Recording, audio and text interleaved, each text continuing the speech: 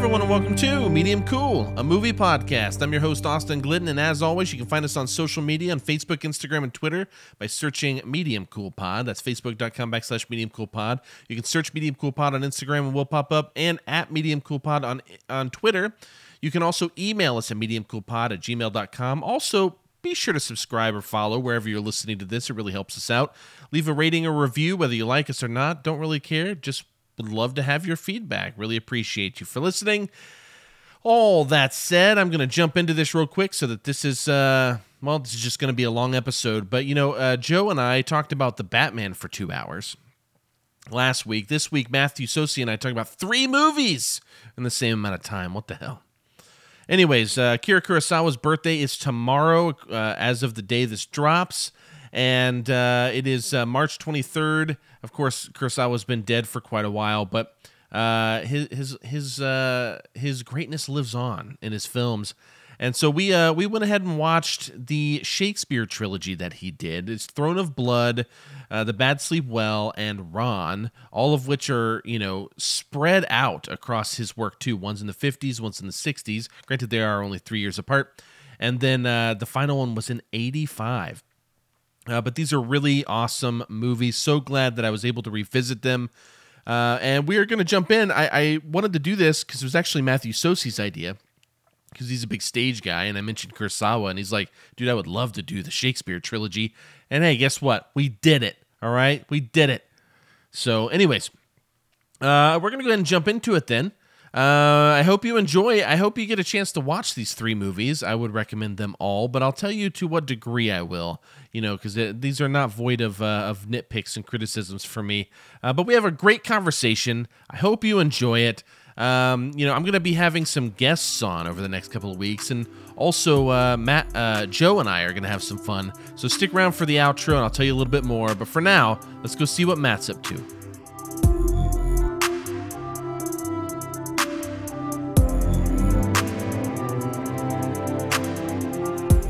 All right, everybody, we're here with Matthew Sosi. Say hello, Matthew. Austin, hello, you egg-sucking dog. That's a term of endearment. He knows why. Because before we went on the air, we warm up with talking about wrestling from different generations. That's how this show happened. Yeah, because wrestling rules. So today I have Matthew on here because he and I were talking about different filmmakers we'd love to talk about. Last time we had a show together, and one of them was Kurosawa. And he mentioned wanting to do the Shakespeare trilogy that Kurosawa did. Yeah. And since Kurosawa's birthday is tomorrow, March 23rd, we're recording this a little earlier than that, but it comes out tomorrow when this drops. I thought, wow, whenever I finally do a Kurosawa marathon, I can at least knock out 3 of these so I don't have like 40 billion movies to watch.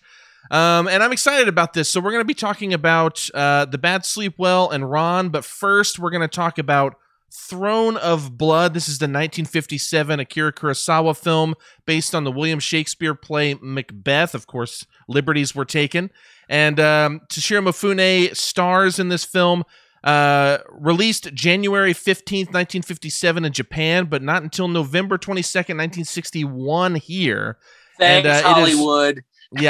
Yeah, and it is streaming on HBO Max and the Criterion Channel. So this is something anyone can check out. Dude, I watched my Criterion Blu-ray because why wouldn't I? And by the way, Criterion, you know that great box set you did of Bergman? You know that really good box set you did of Fellini? We would like a giant ass Kurosawa box set. We will pay for it. We'll wait till the 50% off flash sale happens, but we would really pay for that. Thank you. Take my money.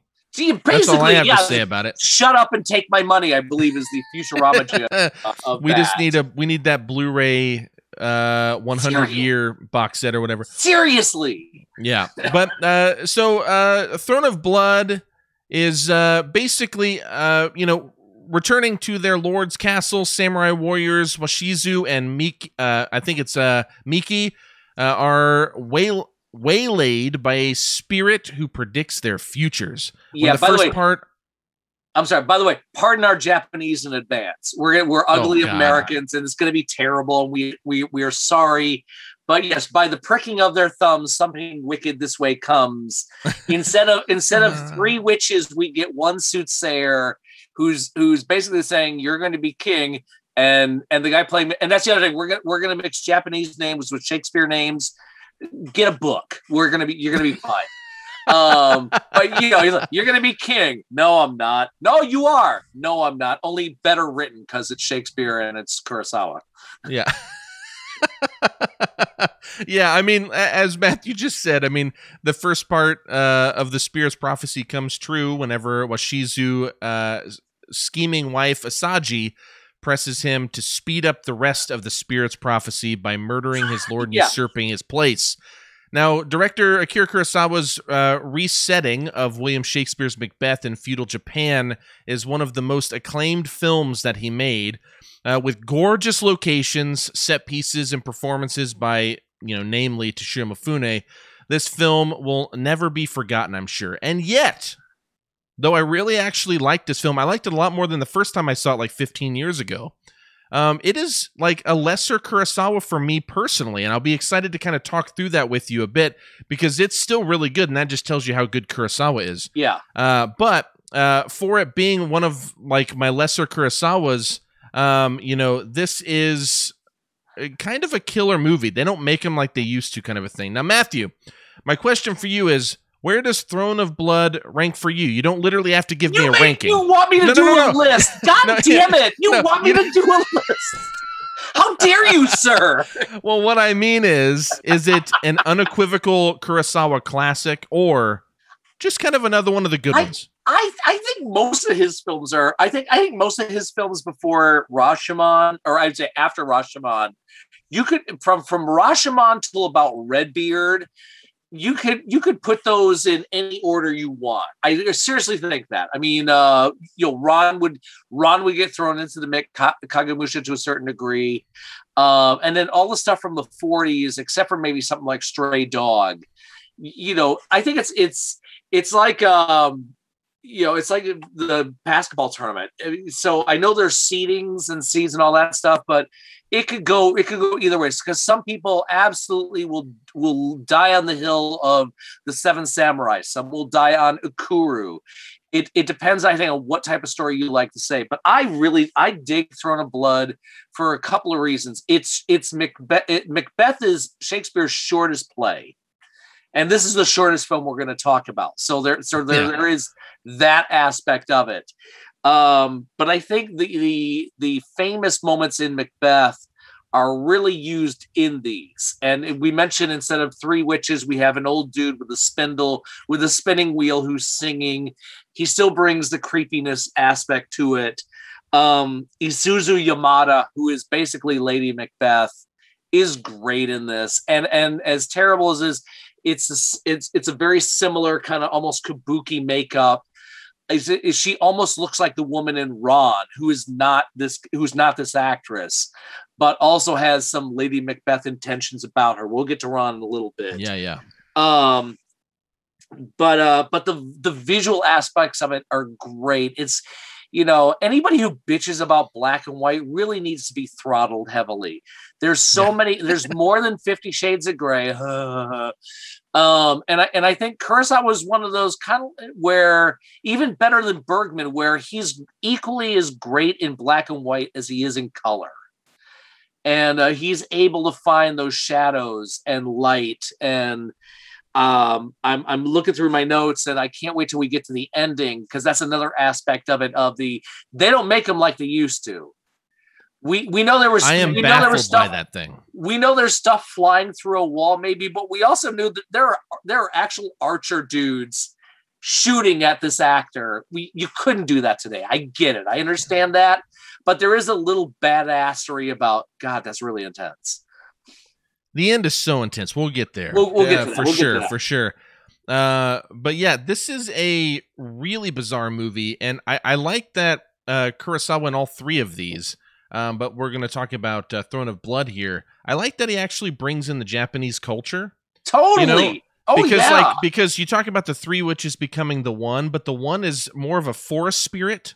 You know what I mean? Like that kind of Japanese forest spirit rather than like three witches, which they translate very well, but it's I just love that is one of my favorite things. That's actually the only thing I remembered from this movie because I owned the Blu-ray, but I just never watched it again until now. Okay. And the only thing I remembered was the end. I apologize. The end, of course, is unforgettable. No, that's cool. But the first time he runs into the forest spirit, at the very beginning, that scene is so awesome. I love the way it's lit. I love the way, like, how the forest spirit just seems like some sort of, like he's made of light or something, because it's just so white.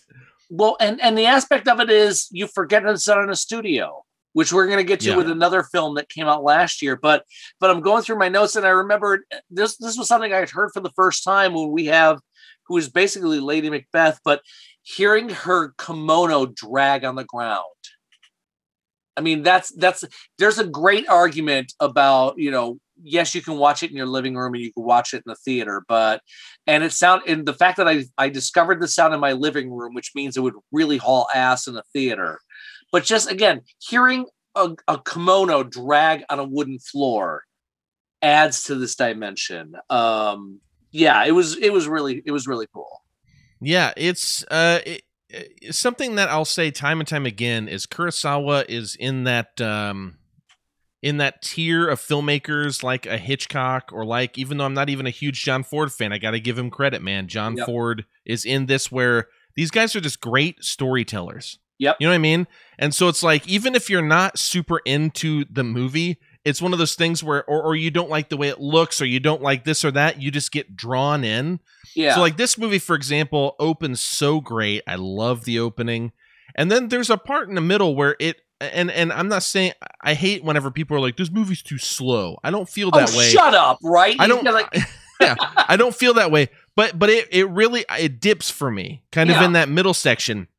And then the last third of it or whatever just picks up again for me, because you get more of that forest spirit, you get more of that, you get that big ending. But my point in saying this is, even though I felt, and of course I was watching it at like 11 o'clock at night or something, you know what I mean? Like, so it's like kind of my fault, I guess. Shame on me. But like, I'm watching it and I could just really feel the dip in that middle. But that story just kept me going. You know what I'm saying? Because he's that good of a storyteller. And I'm with you on that. And I think that's another part of another generation of film goers, or your own film taste of, we are expected for things to happen right out of the gate huge. And I go back to one of my this is when I realized, one of the moments I realized I was not like the others, where in college, I went to Ball State in the late 80s, early 90s. And I remember trying to show friends in the dorm The Exorcist. And if you really think about and they're waiting for the blood, they're waiting for the gore, they're waiting for the horror, it really doesn't kick in until about 45 minutes. But we had been trained, we'd been thrown upon us because of the slasher movies. You have to have bloodshed by the first 5-10 minutes of the movie. And so the fact that you have this film that takes its time. The other films are longer because it takes its time. You just have to wait for the freaky shit to kick in. And there have been times that I've critiqued the film by saying it's a slow paced film, but it's not a slow film. Yeah, I think that's fair to say about Throne of Blood too. I would compare this to, for me, and loose comparison, these are not actually 1-for-1 movies at all. Right. But just about the pacing, it reminds me of some of the Bergman stuff that I watched, where it's like, it is slow paced, but I don't really feel it as much because I'm invested. Yeah. You know what I mean? Kind of like what you were saying. And I would put this in there, but I don't feel that way about the other two. That's why I bring this up. Sure. Because that is something that did stand out to me though. But like I said, I watched this for the first time like 15 years ago or something or more. And this was definitely one of my least favorite Kurosawas, at the time. And I'd seen a lot of them because Kurosawa was one of the few guys that Criterion just put a ton of stuff out on early. Thank you, Criterion. Yeah, and so I was watching all of it through Netflix when I used to get discs. So however long ago that was, was this. But man, one thing I really love about this movie too, and I don't know if this, stood out to you or not, but is the music. Yeah, I think the music is used so well in this because you get that classic. off-putting and a string instrument and maybe one flute or something of that kind. Very simple and to the point and off-putting. You don't hum this shit when you leave the theater. I don't even know if it's possible to hum it. Right. Yeah, it's like so bizarre and random at times, but it's it really hits. I really particularly like. It's like whenever Washizu, which I believe, if I'm not mistaken, is Mifune. Yeah, it is. So when Washizu finally sees the ghost, if I remember correctly, maybe my memory's failing me, but I'm pretty sure you get those sharp kind of punctuation musical notes. Yeah. And he does that in like all of these movies pretty much, but I just love that little touch. Yeah. Yeah, the one of the other great moments that they do from Shakespeare is the banquet, where he's supposed to have a banquet. He's supposed to imply to everyone that things are going well, and he sees the ghosts of the people he has murdered at his dinner. He's flipping out. Lady Macbeth is saying, "No, everything's fine," until it's completely out of control, and she, they cancel the party. But yeah, it's great that it's just like a couple of instruments that put that much anxiety into you. It's this is 1957. If I'm watching a Hollywood film from the 50s, if my wife doesn't even have to be in the screening room, she can hear it down the hallway of a bombastic orchestrated score, and she'll say to me in the hallway, "You're watching something from the 50s." Yeah, they're kissing right now, aren't they? Because you get that really bubbly music. Yeah. Big swooning thing. Yeah, absolutely. Yeah, this dude, like I said, I only remember two scenes. The first time they run into the forest spirit and the end. And that scene you just brought up, I actually have a note. I'm glad you did, because I wrote basically out that scene and I just put, what the fuck?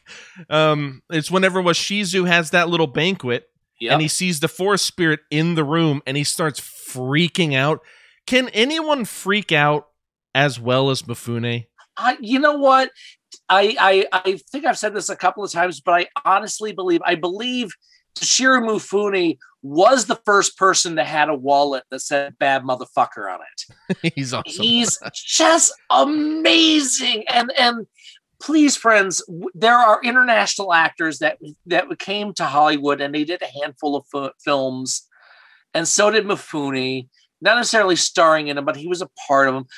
Don't look at his Hollywood input. Look at his work in Japan, especially with Kurosawa. I recently watched a film called Sword of Doom, which is a non-Kurosawa film with Toshiro Mifune, and it's about a samurai warrior who dives into madness. It is not. We are Mifune. Definitely going to talk about the Sword of Doom when we get to Ron. I'm just saying. Yeah, but it's one of my all-time favorite samurai movies. Yeah, Mifune was just a beast. He was an absolute badass between Rashomon and the Seven Samurai and this film and High and Low. Just great. And so the fact that he gets, this is one of the great roles in the Shakespearean canon, and he gets to do his own version of it. And the other thing is with Japanese films is there's a term film critics like to use where the acting style is described as operatic. That means over the top.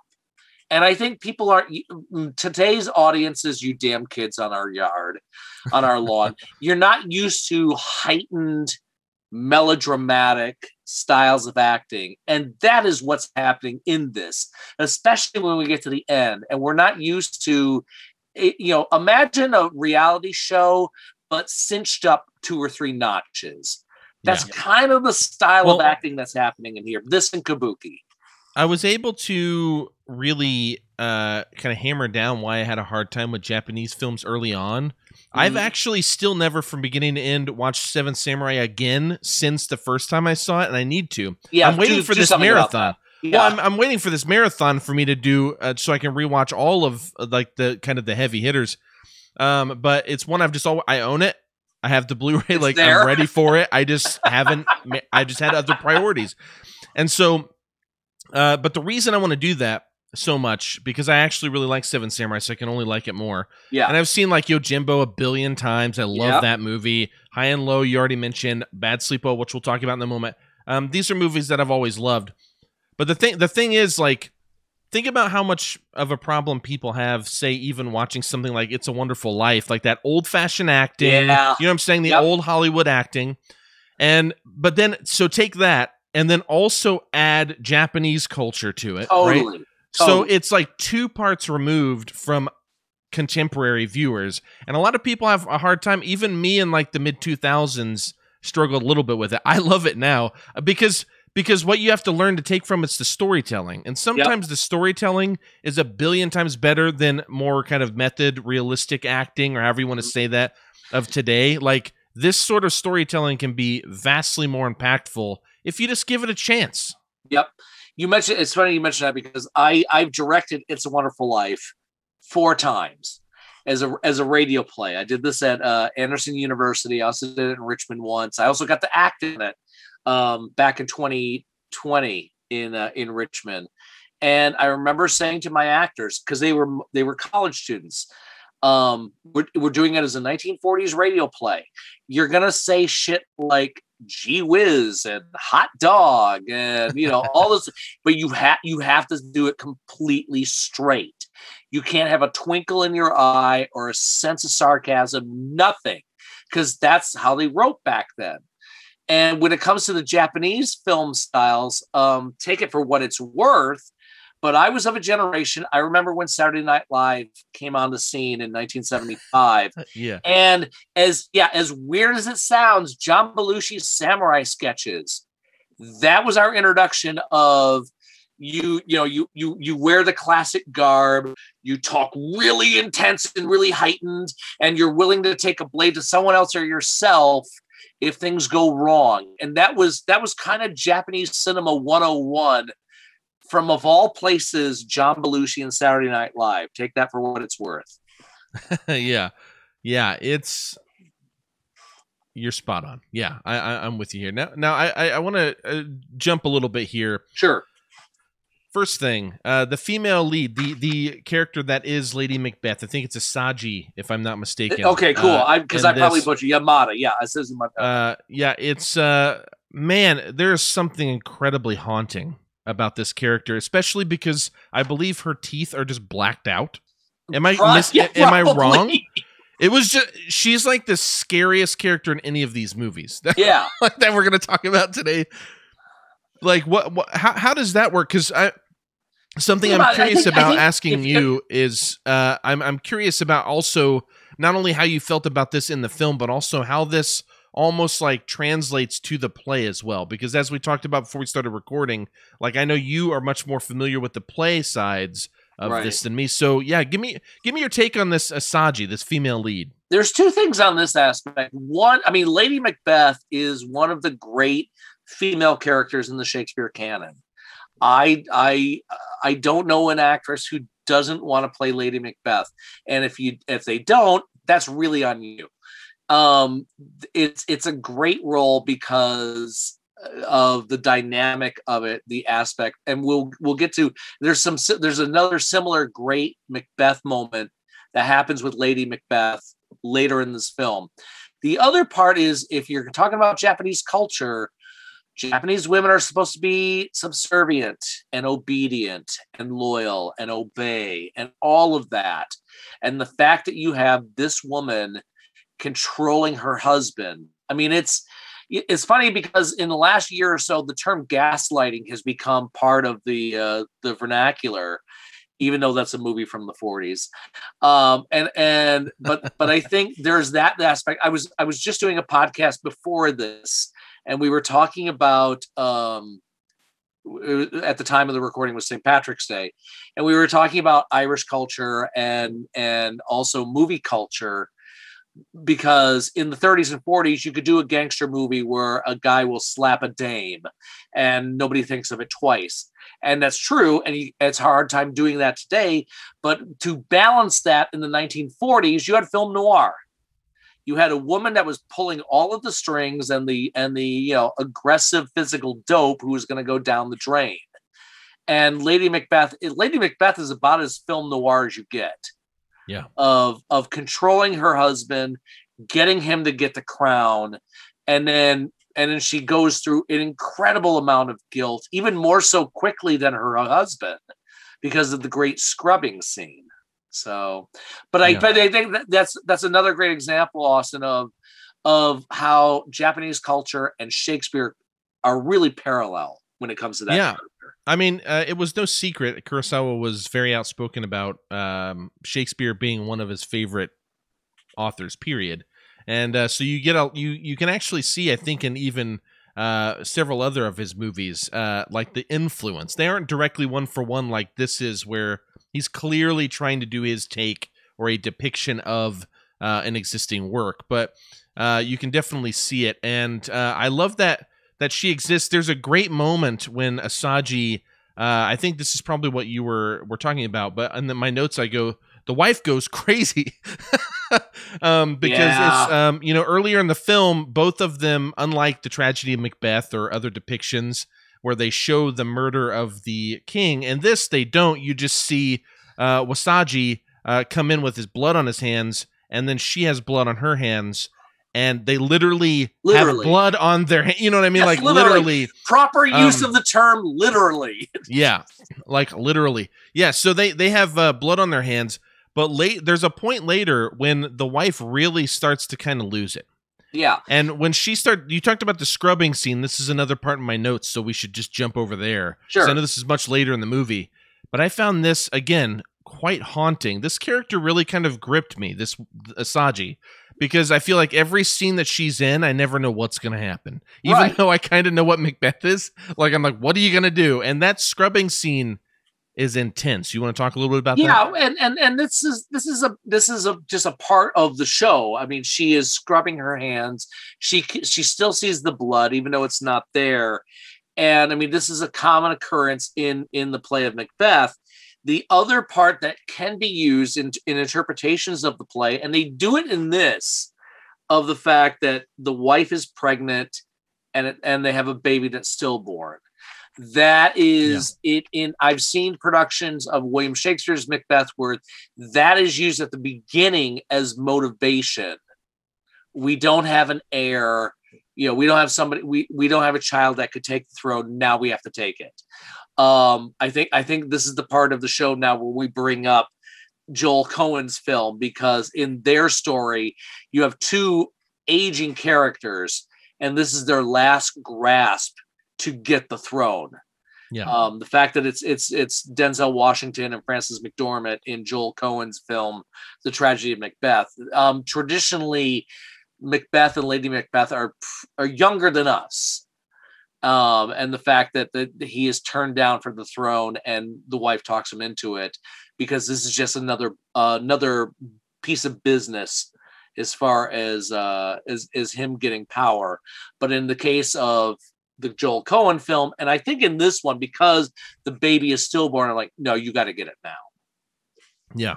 I strongly encourage, side note, all listeners to, if you don't already, get a 1-month subscription to Apple Plus and then cancel Apple TV Plus, and you can cancel if you want, but watch The Tragedy of Macbeth. I've already put it over on this podcast, and it did make my top 10 in the end. So it did change, and I talked about this. It's very, very good.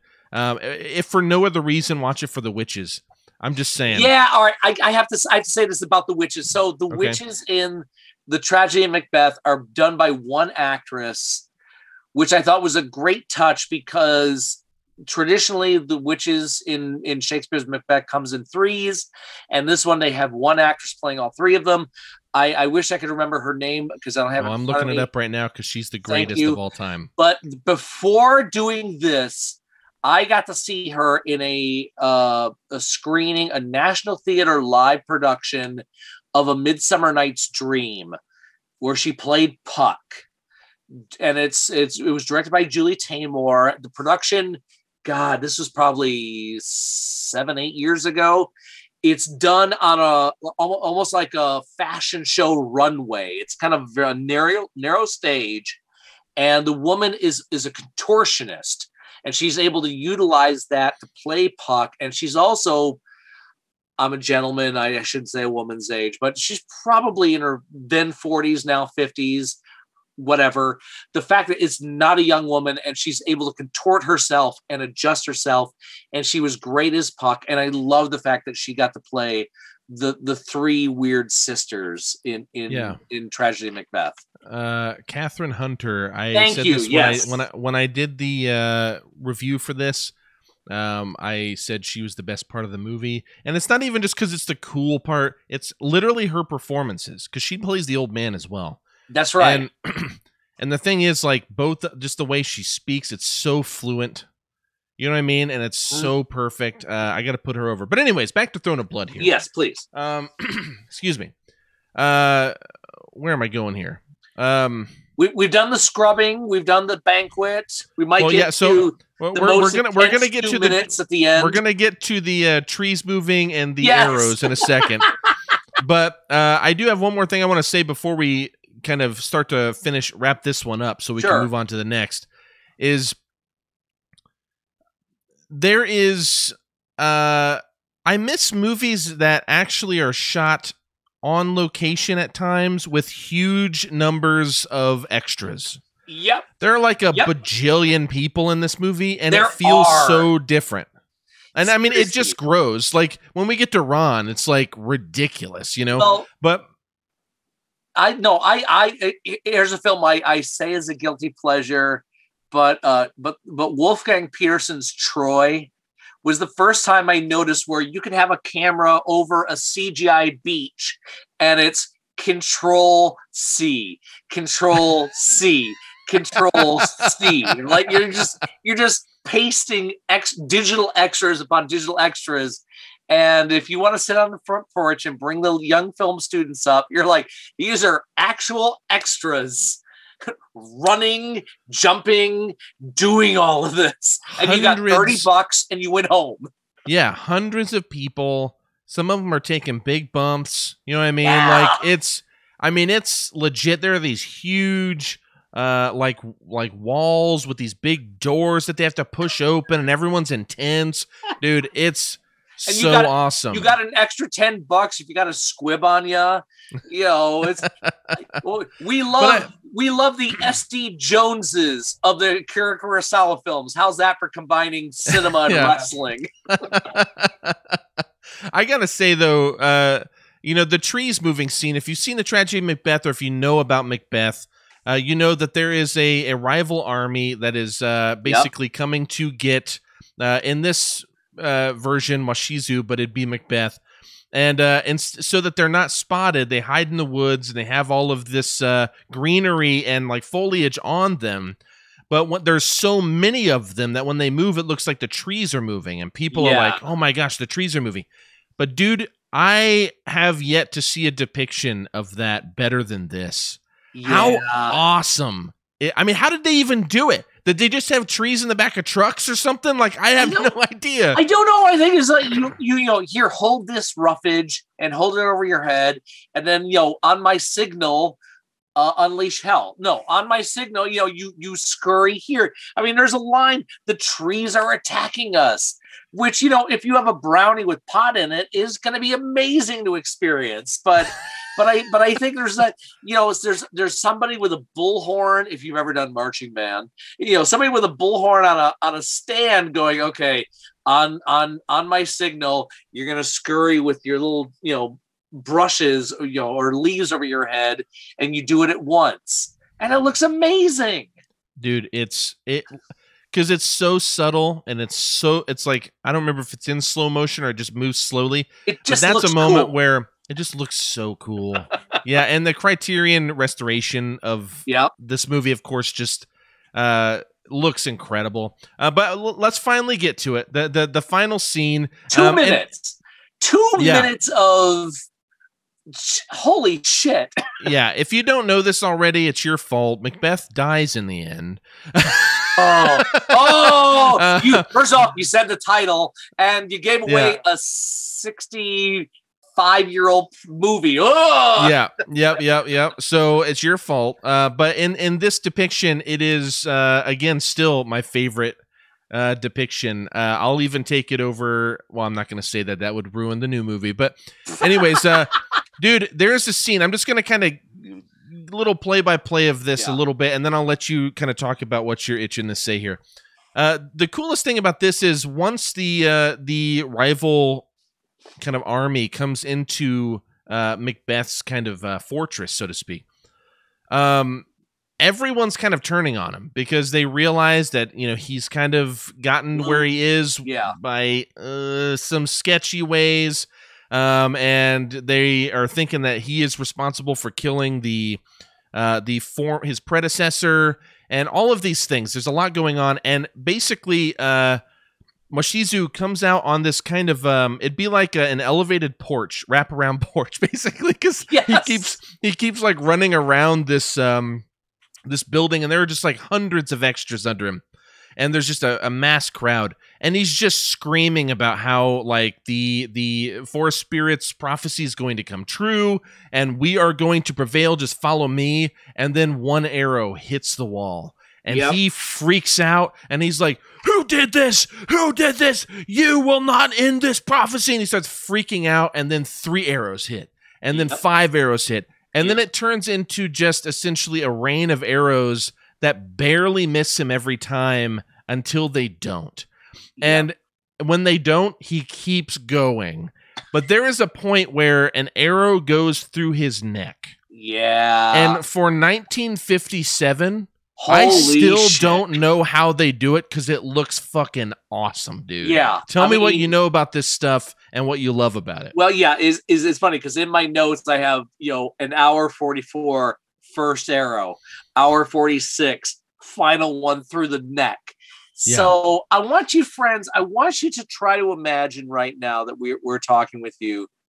Think about the most violent scene you've ever seen in a movie. Think about that. Email or, you know, send it to Austin on Facebook or Twitter, what have you. But a little backstory on cinema violence. In America, we had a huge deal with Bonnie and Clyde, which is 10 years after this film. The bloodshed that happens to Warren Beatty and Faye Dunaway at the end of that film for 1967 is absolutely brutal. And then 2 years later, Sam Peckinpah says, "Hold my beer," and gives us 3 amazing action sequences in The Wild Bunch in 1969. And it's never gone back. So the fact that 10 years prior to Bonnie and Clyde, you get a barrage of arrows, and honestly, I haven't checked into it, but one of 2 things could happen when it comes to arrows in film. If you've ever seen at a circus, when somebody is a knife thrower and they have the model, you know, standing up against it, and you hurl knives at the model. Now, normally, if the wooden plank has the knives buried into the wall, and then they jump up, so it looks like you see the hit. Yeah, so fast that you don't even notice it. It's correct. Just like, boom. Yeah. I'm gonna say best case scenario is a lot of those are built into the house that is attacking Toshiro Mifune in this. The worst part I'm telling you is they had dudes with arrows going, "Don't hit," and the director said, and Kurosawa said, "Don't hit him."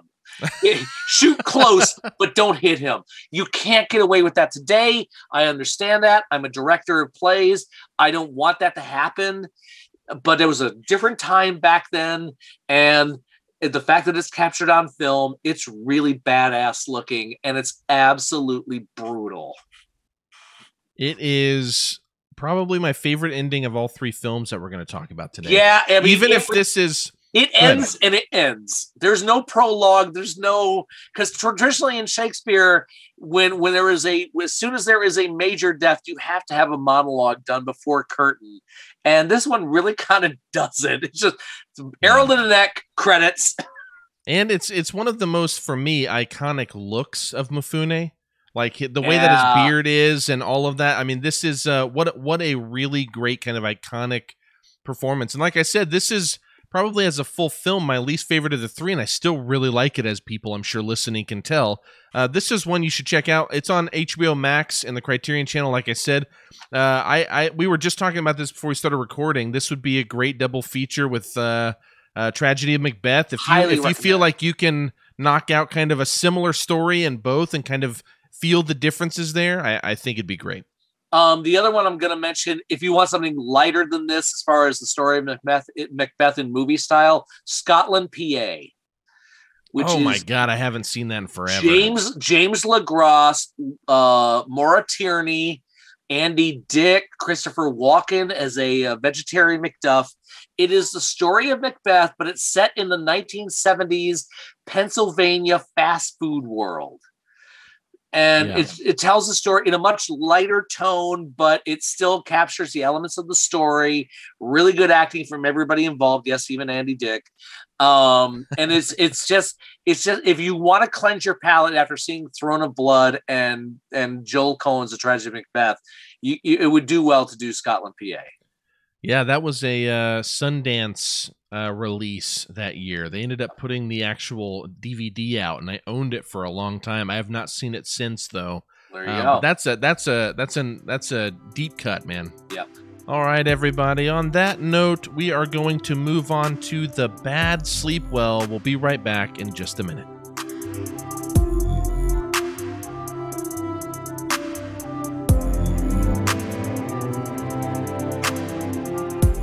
The Bad Sleep Well, 1960, directed by Akira Kurosawa, of course, loosely based. This is the loosest adaptation based on William Shakespeare's play Hamlet, which was always my one of my favorites of his. Again, Toshiro Mifune stars in this film. It was released September 15th, 1960 in Japan. We did not get it for 3 years until January 22nd, 1963. Thanks, Hollywood. Yeah.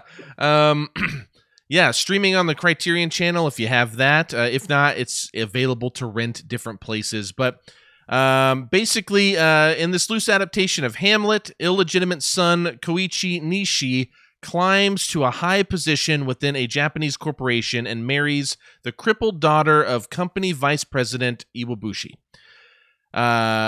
Iwabuchi. See, here goes our Japanese. I know. We're sorry, friends. We're round eyes and we're terrible. Oh my! At the reception, the wedding cake is a replica of their corporate headquarters, but an aspect of the design reminds the party of a hushed-up death of Nishi's father.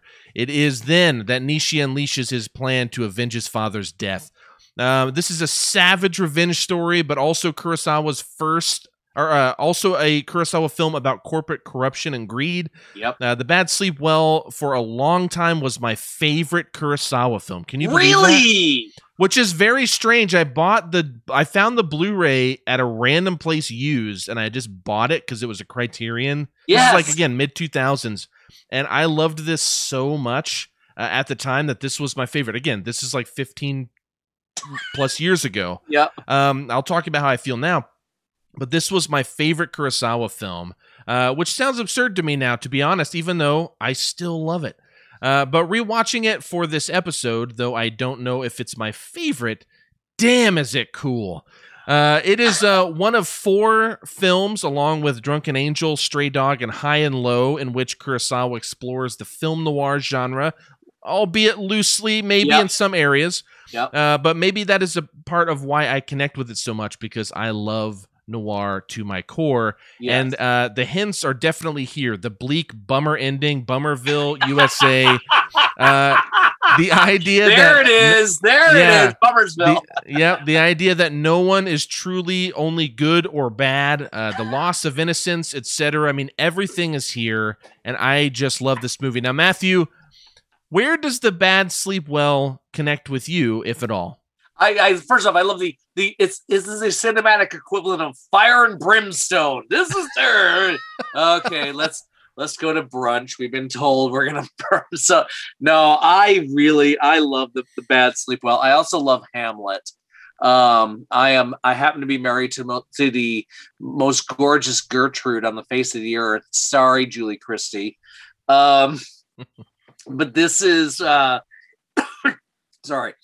this is aspects of, you mentioned the loosest of the adaptations, because there are storylines that are famous from Hamlet that are used in this, not necessarily particularly in the correct order, for whatever that means. So I will tell you, friends, don't use Kurosawa films as cliff notes if you're writing a paper.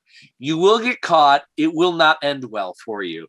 And The Bad Sleep Well is a great example of that. One of the greatest mind fucks in theater is Hamlet's play within the play that he shows Claudius and Gertrude and Ophelia.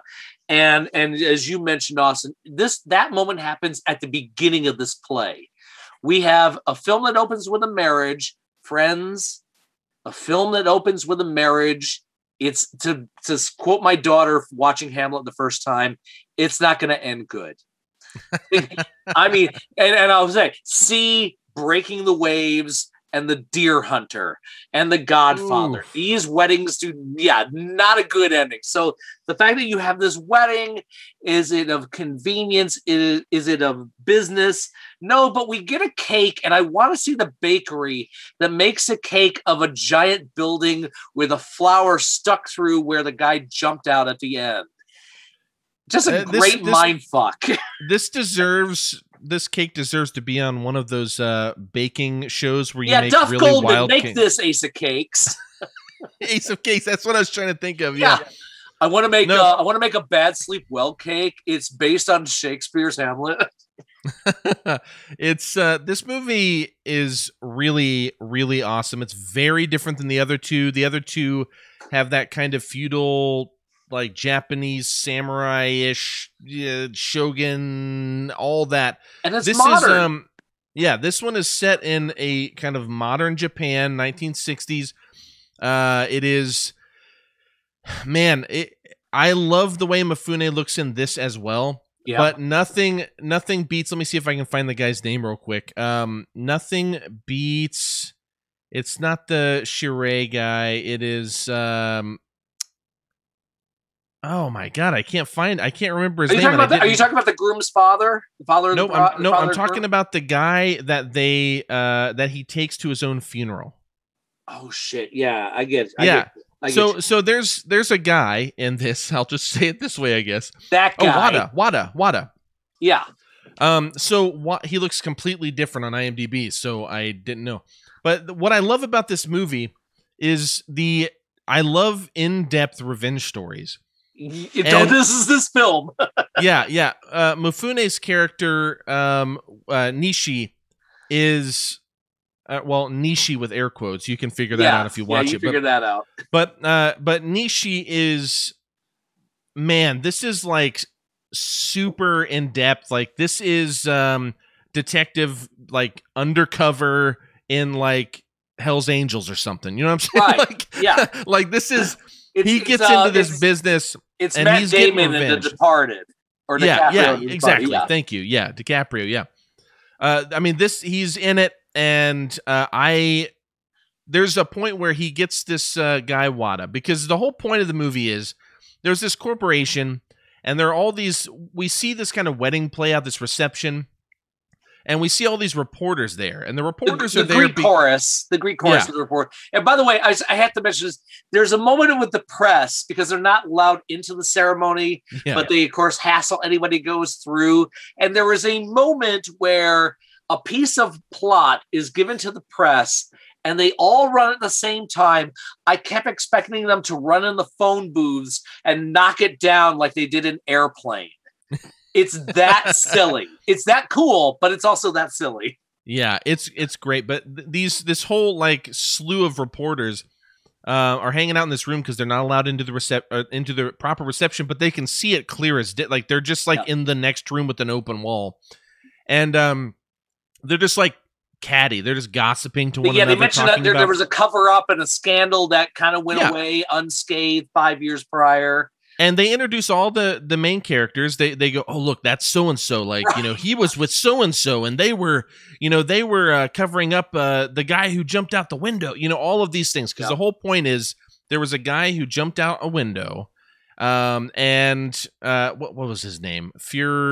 I didn't write it down, and it's okay. I never. But I want to. The man who's standing in for the groom's father. I'd say if you're a Kurosawa fan, he's the old guy who was in Aikuru, and is in a bunch of other things. It is another just great actor. Yeah. Takashi Shimura, that's the guy. He's great. I mean, all of these movies, by the way, and it's like especially this one, I feel like you're gonna get all the. You know how we talked about Bergman Kurosawa has his players. Yeah, like the Bergman players. This is the Kurosawa players. I mean, you have all of the guys, and the only reason I'm not saying their names is because I don't feel like butchering them today. And we're ugly Americans, so sorry. Yeah. So no, but it's basically they.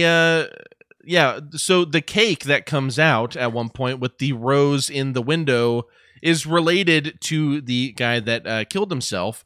And the whole point of the movie is that the reporters, as well as people, citizens, and different people that you meet throughout the movie, believe that that the higher ups of this business kind of forced this guy to kill himself. Yep. And that's the premise of the movie. We watch it play out. I'll let you find out how Nishi, or Mifune's character, kind of fully ties into that. But the best part about this, though, is in order to fulfill his revenge plot, Nishi's, he starts getting these guys that the corporation is kind of also pushing to jump, be quiet, or kill themselves, right? Yep, basically. And basically, there's a guy that's about to kill himself, Wada. And Nishi finds him before he does and basically says, you can either jump or you can help me. Yeah. And they basically make it like Wada's dead, but he's actually alive, hidden away with Nishi. And Nishi takes Wada to his own funeral. Yeah, so the corporation, the corporation basically has a shrine in public that people can go to and pay their respects. So they're just sitting in a car, and Nishi Mifune is just sitting there whistling like he doesn't give a fuck. Yeah, man, that's a great choice by Mifune. It's so good. Just lackadaisical, just another day at the office, whistling. Yeah, and Wada is just like about to have a panic attack. I mean, he just feels like the corporation actually did care about him, and he feels like he's done a disservice. And then Nishi does something that leads him to realize, nope, they want to kill you. Like, you're bad. And that leads to Wada wanting to kind of be a part of this revenge plot to kind of help find, quote unquote, justice, right? Yeah. But this, what I love about this movie is it's kind of a series of those things, right? Because then they find another guy, and Nishi's trying to work on this guy and like get him on his side, and it turns into this whole plot of like, how can we stop this corporate like corruption, and how can we do this in a way that's going to be like super impactful? I absolutely adore the revenge plot here. And that Wada sequence, though, how freaked out he is watching this funeral. He's peeking over the passenger side of the car, like dash, right? And you just see his eyes, and they're so big, and he has this awesome hair, you know, and he's just like peeking out. And then a very similar thing happens whenever they get, I think his name is Shirai, who doesn't look like he slept for like 2 weeks. Goodness gracious. I mean, the makeup that they did on this guy, he might as well be dead. And but yeah, there's a point where Nishi brings him into the car, and he turns around, and Wada's in the back, and the whole time Shirai thinks he's been dead, so he thinks he sees a ghost. Mm-hmm. And his reaction to that, the fact that Kurosawa lets that scene breathe, and it's very, very still. You see Shirai hit the dash behind him and just freeze, and he just stares. And it just cuts back and forth between Wada and Shirai. I mean, it's these sorts of things. If you watch The Bad Sleep Well and you see these moments we're talking about, because that would be vastly more impactful than me just telling you. Right. But you'll see why Kurosawa is a master. And I'm going to come back to that, but I want to give you a chance to jump in. Well, you mentioned that, you mentioned the seeing of the ghost. Hamlet goes through that when chewing out Ophelia. And by the way, and in this case, the Ophelia in The Bad Sleep Well is the bride who has a limp and doesn't seem pretty enough. And again, this is post World War II Japan, corporate world, Japanese culture. I'm sorry. But there's that aspect where Hamlet gets to see the ghost as he thinks he's descending into madness. And but yeah, you're mentioning of watching your own funeral. Man, that's messed up. That's just kind of what that is, dude. It's really messed up. But there's I think this movie really is. If you go back to Akiru, of course, that's like a masterpiece. I mean, Rashomon, Seven Samurai, all of these are just top tier great, right? Yeah. But this is 1960, so this is 10 years after his blow up Rashomon. With right? Rashomon, yeah. And the thing is, when you watch like Kubrick movies, for example, and you see like The Killing, which is phenomenal. Yes. But then you like move forward even through stuff like Spartacus, and you go through Lolita.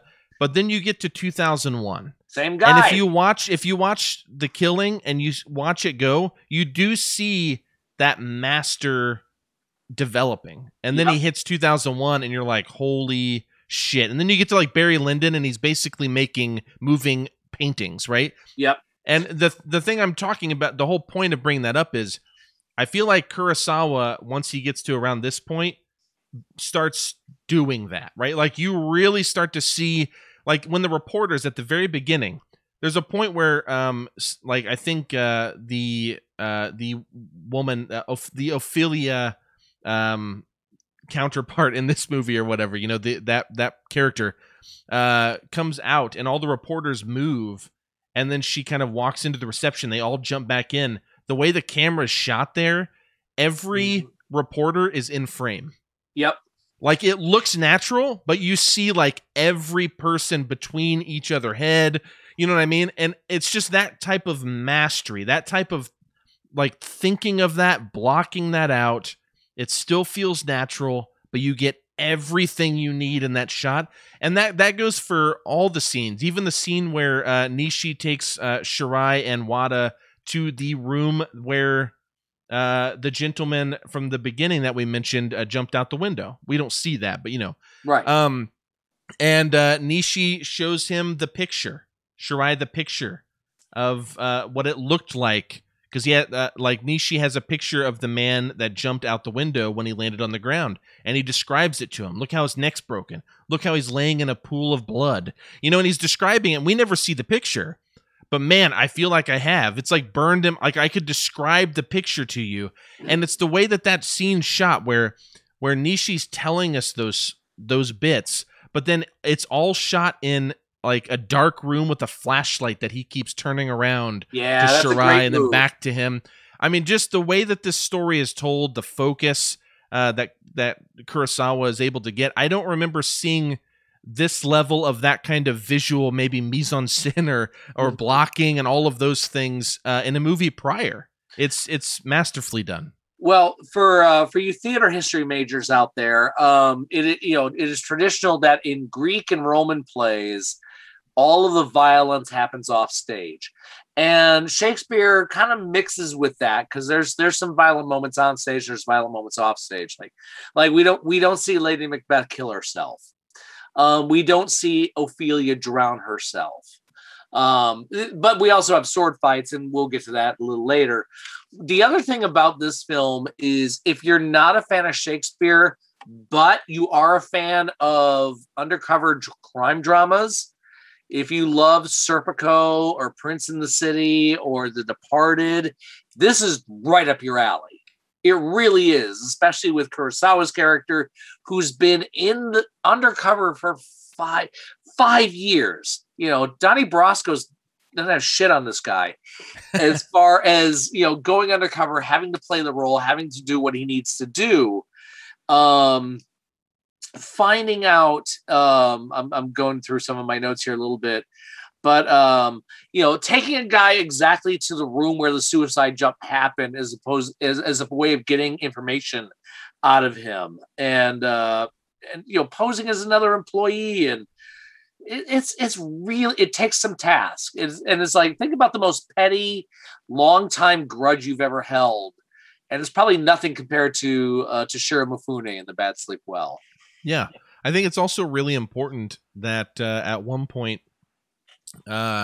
we get to see Mifune's Nishi sitting in a room with Wada. Yeah, and he seems very calm. He doesn't seem very spiteful. and he seems very relaxed. And then he pulls the picture out of the man who jumped, and then he gets enraged again and becomes that character. And I think that's really important because that whole idea of loss of innocence. I mean, this movie is about a character going against his nature because he thinks the just and rightful thing to do is this plot that he's playing out, but at what cost? And that cost is essentially him, again, going against his nature and potentially permanently changing who he is as a person because he's forcing it. And you actually see that. You see the dynamic of him going, man, I kind of feel bad that I'm doing these things. And then he looks at that picture and goes, nope, they deserve it. Yep. And the other part was when it came to Japan at this time in 1960, they're coming off, end of World War II is 1945. The country, proper use of the word literally, has to rebuild. And they've rebuilt, and they, if they have not become a global superpower at this moment, they will. They become one of the richest, most influential countries on the planet, just like the United States after World War II, where for us it was going out to the suburbs. You have a wife, 2.5 kids, a dog, a house out in the burbs, a job, and just everything falls into place, a sense of comfort. And there is that in this. And I think the fact that the film leans on that you have a job, a family, a wife, all is well. But in this aspect, it's not only is there corruption, which is happening years before this, and that's what makes some of the great films in the 1950s in the United States is you peek under the blanket, you peel the skin back and find out what is the corruption going on in vanilla American suburbia. And the same could be said about modern businessmen in Japan at this time and it's not every business, but this company is terribly corrupt, and it's starting to unleash as the story goes on. Yeah. Also, Japan has really great wrestling. But anyways, thank you, Antonio Inoki. Should we do all the Mr. Fuji? No, we're good. Mr. We're good. All the great. Let all people the great do wrestlers. the research. Great Giant Baba. Yeah, loved it. And we love taking American wrestlers and making them big ass stars in Japan. We appreciate that. Great. Love you, Vader. Love you, Vader. Anyways. Love you, Terry Gordy. Love you, Terry Funk. Love you, Stan Hansen, Bruiser Brody. All y'all, you know who you are. Yeah, no. So it's the thing about The Bad Sleep Well too. Again, with that kind of like noir revenge story, all of that. Of course, I am going to be a complete geek over this because I just already love the story. I love the way it's shot. I love the performances by these characters. These performances are much more subdued than a lot of the kind of samurai movies where you have that really operatic, as you put it, using that in the same definition as you did. But you have a bit more subdued performances. But there is a lot of nuance even in the relationships in this, particularly with Nishi and his, as they put it in the synopsis that I read, the crippled wife. But anyways, their relationship is really interesting, and it actually got me a few times. The music in this is also really great and is surprisingly contemporary from what I'm used to in a Kurosawa movie. And there are a few moments like when Mifune's wife comes to find him in the ruins of an old factory. Yep. And the wife falls at one point. Oh, no. Sorry, this is earlier. This is whenever he's talking with the brother. Sorry. Okay. And the brother's like, "Are you sure you love her?" Like he's like really kind of being an asshole about it. The wife actually stumbles at one point and calls out, and Mifune and the brother run toward the door, but Mifune just shoves them out of the way and runs over and helps her. And all it is like there's something about the music that kind of tells the story. Also the scene where she comes to see him at the ruins of that factory, and they embrace at one point, but the framing of that shot and everything is so perfect, and it just makes me feel all the feelings. And then there will be a scene where it's literally just like a lone trumpet. Yeah. And that's it. And somehow it's just like perfect. Like the music actually, again, here stood out to me also enough to make note of it and just say like, man, I really love the way this is used. At this time, because it's 1960, moviegoers are used to a full ass orchestra.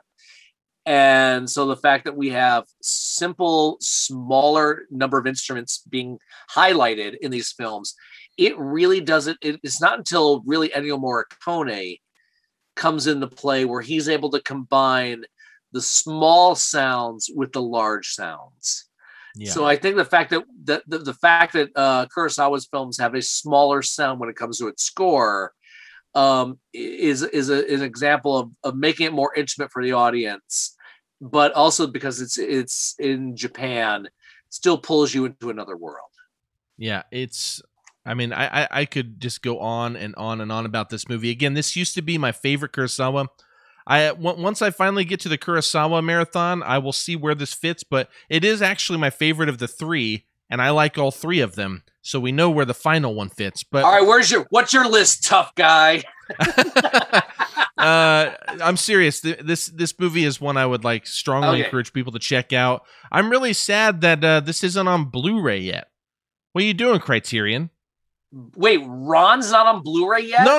The Bad Sleep Well. I'm talking about the Bad Sleep Well still. Good. I have the DVD That's why still. I want the Blu-ray collection. Hello, Criterion. Come on, Criterion. I'm sick of emailing your suggestions email. Oh, really? You do that? You know what's funny? Because I had two of the films that have been on my request list for years. They banged them out in the last couple of years. Local Hero, which is just a game changer for me. And then at the time of this recording, they announced they're gonna release Round Midnight, which I absolutely adore. I would love for them to put out Big Night. I would love for them to do Tender Mercies, except another company has already put it out on Blu-ray.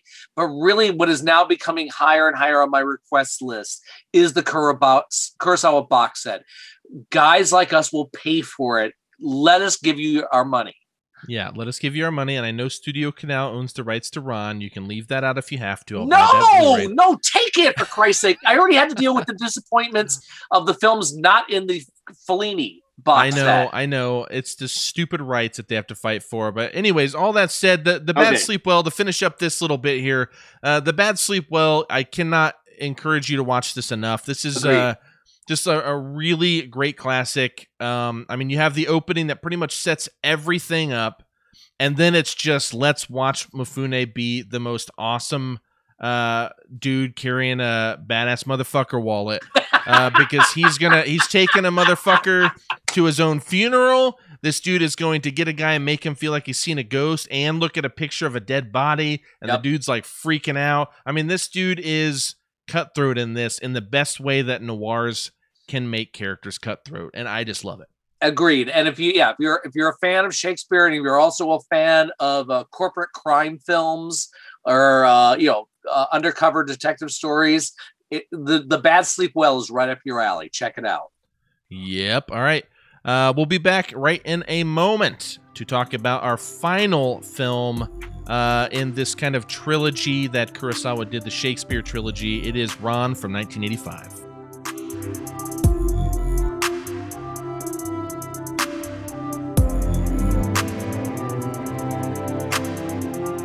All right, Ron from 1985, also, of course, directed by Akira Kurosawa, based on the William Shakespeare play King Lear, which is I'll tell you this, I've actually never seen a King Lear adaptation, whether it be on stage or in film, other than like movies like this, but I think it might be my favorite Shakespeare thing that I see adapted often, because those movies almost always get me. I love the King Lear thing, but this is if Mifune isn't the greatest Japanese actor of all time, it is Tatsuya Nakadai. Hell yeah. Talk about the Sword of Doom, which is probably one of, if not my favorite samurai movie. I fucking love that movie. And Nakadai, both of them are in it, but just a quick I got to put that movie over just real quick. The Sword of Doom is awesome because you follow a psychopathic villain. And Mifune is the hero, but he's not in it that much. No. Only whenever the villain encounters him. The opening scene is Nakadai's samurai murdering an old man on a hill. Yeah. Like, he's just a bad guy. And the whole movie you're following the bad guy. Not to be mistaken with Scott Hall. Say hello to the bad guy. Yeah. Hey, yo. But no, what is Japanese for hey, yo? I know, right? Probably hey, yo. But anyways, but Nakadai is awesome. And I remember when I first saw Ran, and I'd already seen a few other Kurosawa movies, namely Yojimbo, which is the first one I ever saw Nakadai in. Nice. And I remember I was like, man, his eyes look really familiar in Ran. And then I finally looked it up. Once I learned what IMDb was, I looked it up later, and I realized it was him, and I could not believe that this guy was still making movies. This dude's still making movies today. How old is he now? He's 90. And in 2020 is his last credit. If he's still holding a blade, it's kind of like, if you remember the guy who played Mr. Hong in Enter the Dragon. This is a guy who fights Bruce Lee at the end, and that dude was 60. So there's a badassery aspect about that. So I'm glad you brought that up. It was funny. We were talking off the air about Sword of Doom. I had not seen it before until probably about a month ago. A friend of mine, my buddy Brock, had recommended it to me, and then I went to a certain store. It rhymes with Half-Life Records, and I found it. And I was like, God, how do I not know this? By the way, if you have any Japanese samurai films on Criterion, whether you know anybody or anybody involved in it, just grab it. That's what I did, and that's what you should do. And watching this guy descend in the madness, and the fact that Toshiro Mifune is just kind of off by the side, going, "I'll bide my time. I'll wait." It's dude, so that good. Movie is perfect to me. What a great opening! What a great confrontation with Mifune! What a great ending! I mean, that is. And then he was also in Harakiri, which is another one of my favorites. He's incredible in that. I mean, guys, Nakadai is a master. And also in Yojimbo, he's the samurai with a gun, which I always have loved. That's just the greatest.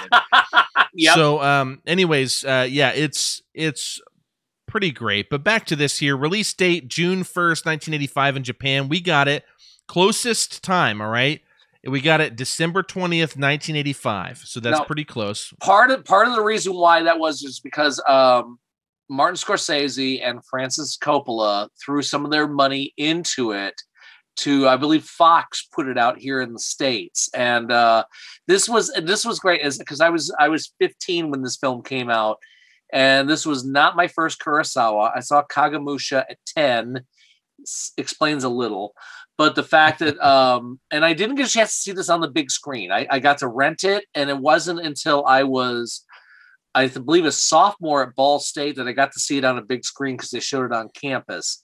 But this was one of those things where if you see a film where, and I'll use the example, Quentin Tarantino presents, he's not directing, he's showing you the film, and or he's thrown a little money into it. And I know Scorsese and Coppola did this with Ran. They did this with a silent film version of Napoleon around the same time. It's just they put some of their money out and said, hey, Middle America, we like this film. We hope you like it too. And that's a great description of Ran on paper. Yeah, yeah. Well, I mean, the budget, and I'll talk a little bit about the budget and some contributors as well, but the budget was $11 million. And it made approximately $19 million. Thank God. Yeah, it almost doubled, which is cool. It's not streaming anywhere, but it is for rent on Amazon. It's not your kids' blockbusters and everything, but the fact that a film of this nature and this size and scope made a profit in non-Asian countries, that's a big deal. Big deal. Largely considered Kurosawa's final masterpiece, though not his final film. Correct. With Ran, legendary director Akira Kurosawa reimagines Shakespeare's King Lear as a singular historical epic set in 16th century Japan. And yes, they had rifles. Majestic in scope, the film is Kurosawa's late-life masterpiece, a profound examination of the folly of war and the crumbling of one family under the weight of betrayal, greed, and an insatiable thirst for power. By the 1970s, and this is kind of tying into what you were saying, Kurosawa could hardly get things made off his name anymore. Good Lord. Let alone on-location epics like this. So with the help of Francis Ford Coppola and George Lucas, Kurosawa was actually able to make, in 1975, Kagemusha. So different film. Yeah. But they actually helped him get that funded and created. And it was a film that Kurosawa, after the fact, and whenever Ron was in preparation, Kurosawa said was basically... Kagemusha was basically a practice run for Ron. That's what he, that makes sense. How he talked about it. So after proving himself with Kagemusha, at the time, Ron's budget of $11 million made it the most expensive Japanese film in history, leading to its distribution in 1985, exceeding the budget of $7.5 million for his previous film Kagemusha. So this was his most expensive film, but also the most expensive Japanese film up to this point. Now check this out. This is just some fun fact stuff. I just love this. We've already talked about this. Yeah. The 1,400 uniforms and suits of armor used for the extras were designed by costume designer Emiwata and Kurosawa and were handmade by master tailors for over more than 2 years. It took them to make this stuff. Yeah. The film also... Screw your CGI. The film also used 200 horses. Cut paste. The 200 horses were used in this. Kurosawa loved filming in lush, expansive locations, and most of Ron was shot amidst the mountains and plains of Mount Aso, Japan's largest active volcano. He loves volcanoes. We saw a volcano in The Bad Sleep Well also. Totally. Kurosawa, well, hey, if I lived near an active volcano, I would too, but that's fine. Yeah. Kurosawa was granted permission to shoot at two of the country's most famous landmarks, the ancient castles of Kumamoto and Himeji. I don't know if I said that right. I tried. You're not ugly. But for the castle of Lady Sui's family, one of the characters in the film, he used the ruins of a custom-constructed Azusa castle made by Kurosawa's production crew near Mount Fuji. Hidetora's, which is Nakadai's character, his third castle, which was burned to the ground, was a real building which Kurosawa built on the slopes of Mount Fuji. No miniatures were used for this segment, guys. All right, and Tetsuya Nakadai had to do the scene where Hidetora flees the castle in one take because they literally burned it down and it was done. Yeah, I'm sorry, we need to rebuild this. Can you stop the fire so we can rebuild it and shoot it again? Yeah, no. Can you imagine if Nakadai just tripped and just ate it? You know what I mean? So anyways, the point is, this was a huge film. Huge! I mean, they don't do this, and you can see it anymore, and you can see it in every frame. Matthew, I'm going to pass it to you by saying I really appreciate this film a lot. If you're William Hurt in broadcast news, I really appreciate this. Real quick. But though it is so great, it's still not among my favorites of Kurosawa, if you can believe it. You know what? How rough a list is it that this isn't at the top of your list? Yeah, because it is actually really great. Where does this sit with you, though? That's what I'm getting at. Where does this sit with you? So as I mentioned before, my viewing history with Kurosawa, I saw Kagemusha in the theaters when I was 10. There was a little 2-screen theater in Grand Blanc, Michigan. Thank you. Because we had to make less trips to the Detroit suburbs. So I got to see Kagemusha on a big screen. Did not see Ron on a big screen. Didn't come to Flint. But as soon as it came out on video, I was 15, and I knew more about Ron than I did King Lear. And I was just blown away by it. Absolutely just blown away. And we'll get to, you mentioned it before, as far as the costumes and the settings. As an old person, we have to tell the young people, no scales, no CG. This shit actually happened. You had to actually build it. You had to actually make it. And as you mentioned, God, let's get it on the first take, or else it's just going to cost more. So, and it looks amazing. It does, and that's the thing. It's like my daughter, who's now 20 and is a film major. I remember when she was younger, she had to deal with her crazy old movie dad doing a stretch of showing her not the films but the scenes of real stunts done by real stunt people. No Fast and Furious stuff. You're doing it with or without a permit, but these were actual human beings pulling this stuff off. So you just showed her a best of Buster Keaton then? I showed her Buster Keaton. I showed her The French Connection, The 7-Ups, Vanishing Point, Bullet, all the Ronin, all that. And yes, I didn't show her the whole thing, but of course the car chase scenes in Death Proof. So. Yeah.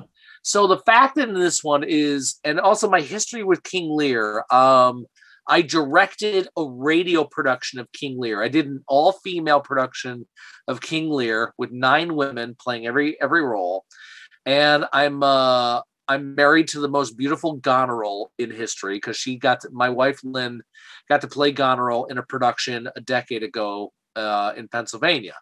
And whether you know King Lear or not, but it's a great story about parents and children. Whether it's, in King Lear, it's 3 daughters that he's going to divide the kingdom up. In this one, it's his 3 sons. So it's the relationship between parent and child, and everything that comes with that, the dynamics of it, the love, the antagonism, greed, all of that comes into play. In this one, I'll say the youngest one, who's supposed to be Cordelia, pushes back. The one in Shakespeare's King Lear speaks up and is banished. So there's a little less conflict.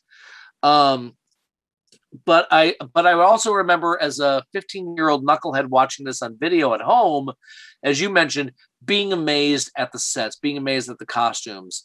There are certain, at this time when this film came out, when the film was nominated and won the Academy Award for Best Costume Design, I was like, I'm going to watch this, and if Ron doesn't win, I'm done for the night. And it justifiably won so. And it's not just the most costume design, just how much detail went into everything from your leads to the extras. And it was also an example of, and we've gotten better on this. Foreign films are not just for the international film category alone. Parasite's an example. The worst woman in the world is you can get more nominations than just the international film category. Ron's a great example of that. Yeah, this is regardless of any hangups I had watching it, this is incredible. This is one of those movies where, like, you can just watch it, and it's like, no matter how you feel about the story or anything going on, I don't understand how you can't be wowed. I will say one preferential nitpick just for fun, because you'll get a kick out of this. One thing I noticed, and I want to see if you have noticed this before too. Once we got out of the production code, mid 66 or so, and in the late 60s, we stopped having pretty much all black and white movies. A lot of even like smaller budget and stuff started getting into color. Oh, by the way, Ron's in color, friends. You can watch this for those who have hang-ups. Extremely vibrant color too. Yes. So in the 1950s and 60s, you get these movies that are coming out in color, and then a lot of them are made by filmmakers who were making black and white movies. Yeah. And then what happens is, this is the best I can come up with, is when they make color movies, they just still light them the same way. Yes! Which ding, is ding, not, ding, ding, ding. Not how it works. That's not how that works, friends. Yeah, so one time on the show, you said you can't just take all the color off your TV. That's not what black and white, that's not how that works. But I will say this, though. With this movie, and I did this with one of the Zatoichi movies, because I have that box set. The third one is the first one in color. Oh, yeah. And I have a setting where if I click to the setting, it's just all, like, I just take all the color out. And it actually looks normal as a black and white movie. Does it really? Like then, yeah, but I mean, it's not as like rich, of course, as black and white would be. But I mean, the lighting looks more normal. But then when you put the color back in, it looks wonky because you can see exactly where the lights are, and you know what I mean. Like, it's so obvious. Will somebody send me a black and white copy of Nightmare Alley, please, just so I can verify that? Yeah. But it's what's funny is this is made not in the 60s nor the 70s. This was made in the 80s. Yes. And it's like Kurosawa never learned this. No. because there are some scenes at like dusk when it's mostly natural lighting. It looks absolutely incredible, and I wish the entire film looked that way. Yeah. But there's a point where the father's sitting with his 3 sons and 2 other kind of nobles that are like hanging out. And they're sitting in that kind of makeshift little fenced-in area after they've chased wild boar. It's the early scene right before he announces that he's going to pass his power down. And in that scene, it's just like so obvious that he has like big reflectors on people. You know what I mean? Like, and it looks so. But I say all that to say, even though it's a nitpick, just preferentially, I will say this though. With that though, it's one of like the most unique looking movies I think I've ever seen, because it looks so bizarre. Could you imagine now? And now we're doing time. Could you imagine showing Kurosawa a handheld camera? And then could you imagine showing Kurosawa the film Tangerine? You can make it on this. Yeah, you can make it on this iPhone right here. He'd lose his mind. He would lose his mind there, you know? Yeah, and I'm also surprised that like he never really uses like steady cams. No. You know what I mean? Like he was always very formalist with that approach. He always used like a lot of tripod shots and dollies, and that was about it. And I think for film fans out there, just like theater fans out there, I mean, this is a completely different time.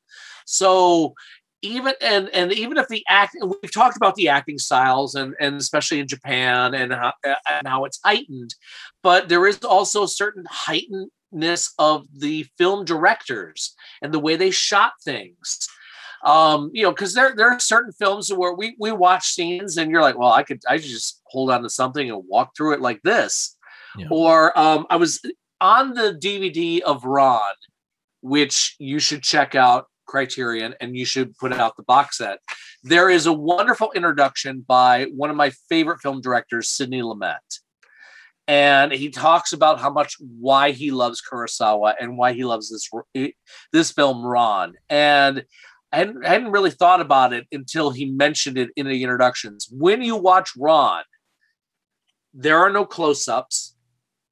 There are almost no reaction shots. There are no dolly shots. Yeah, I was gonna take that back because I said dolly, but there are none. It's all tripod shots. Because try lugging those rails up on a hill.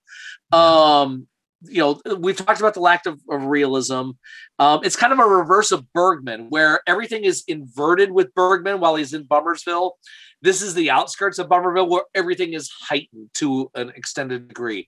But those shots that we're used to reaction shots, we're used to close-ups, because you have to. Close-ups are kind of like the exclamation points of film. You should really use them when you need to.